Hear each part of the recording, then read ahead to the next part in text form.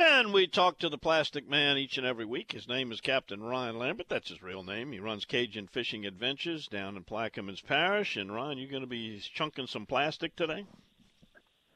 Dude, it's been so windy. I used shrimp one day this week. Oh, that's really bad. And you admit it, too. Yes, indeed. Sarah's family was in town. Her sister from England and her parents from the Carolinas. And obviously we couldn't fly fishing 30-mile-an-hour winds. So she said, let's just go catch fish. We got some shrimp and we hammered them. No wonder they use it. It's easy. You just yank it down and throw it. Well, what did y'all catch?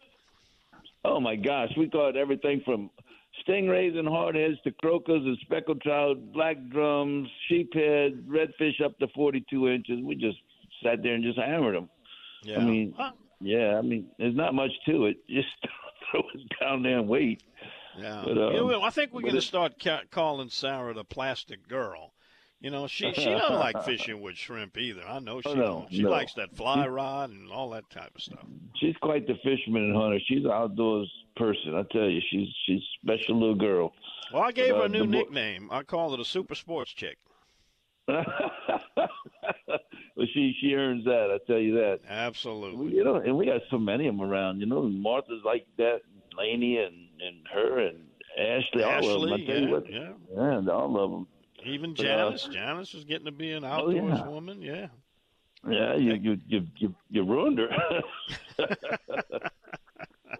But the boys have been catching fish. You know, it's a couple of days we got into speckled trout good because there's just a plethora of mullets out there. And when it's just blowing too hard and it's sucking the water out, like yesterday when it turned to the west, I mean, it turned with a vengeance.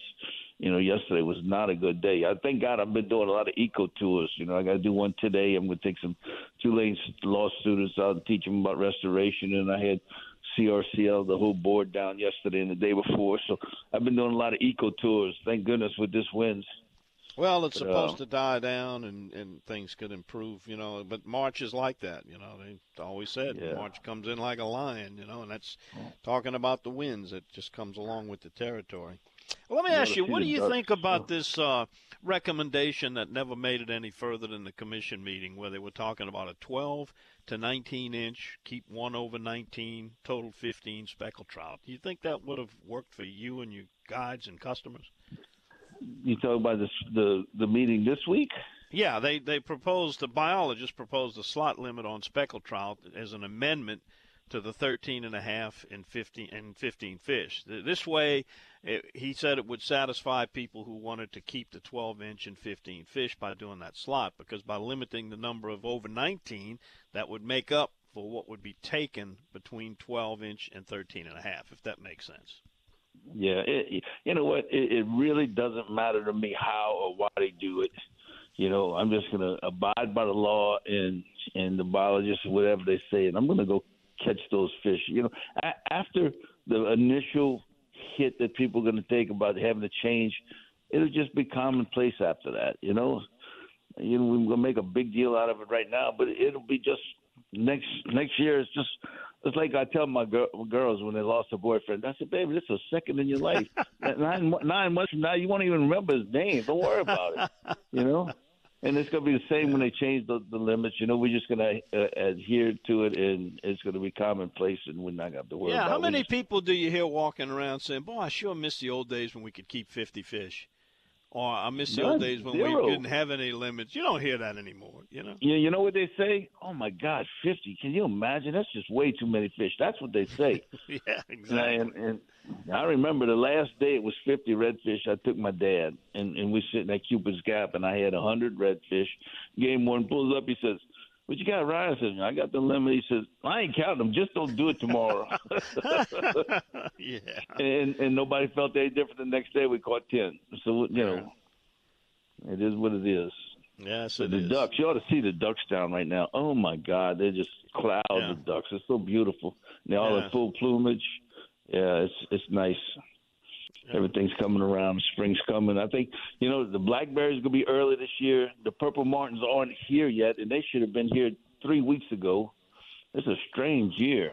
Yeah, I was going to ask you about the blackberries. You know, I don't think there's a bigger, sweeter, juicier blackberry than a Plaquemines Parish berry. It must be that swallow you got down there, you know? I tell you, I usually pick about 20 gallons of them at least, and I'm gonna get a new knee on April 3rd. So I don't, normally that's when they come in that week. I think they might be a little early this year. So well, maybe you can be a director. Find some kids and just look. There's one there and there's one there, and let them do the picking and fill the bucket up. Yeah. You got to be careful for them snakes, too, by the way. I've been seeing a few. They're on the move with this warm spring weather, They definitely on the move. I saw a neighbor had a copperhead in his yard yesterday. So, yeah, they're on the move. You just got to be careful all the time, especially when you blackberry. Just kind of lay that stuff over with your leg before you walk in there. But I love to do that. I don't know why I like blackberry, and I like taking the harvest off the earth like that. I guess it's just – we brought up like that, and we did it. It was a special thing to go do it, but I still like doing it. Yeah, I got to get you into mushrooming, man. We started doing. I would love to do that. Yeah. I'm always scared to pick them and go on a trip where I don't even need my truck to get home. Yeah, you got to have a good book, and they got identification apps and a lot of things. And the best thing to do, go with somebody experienced. I only eat the ones I know about, and that way you're safe. All right, somebody wants to get a hold of you and have some fun down there. CajunFishingAdventures.com. What's that phone number?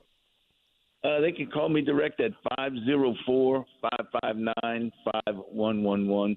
And those eco tours are really good this time of year, too. The bird life is immense. It's pretty because the grass is down right now. And, it's a fun thing to do with the family. Yep, and you're very good at identifying them, too. Of course, you got a lot of bird watchers that are real good at it, too. And, boy, what a great place to do it. People don't realize how many birds we get down here during the winter. We have 184 species here. 184 species in the wintertime. It's wonderful. And now we got 185 because we got limpkins now.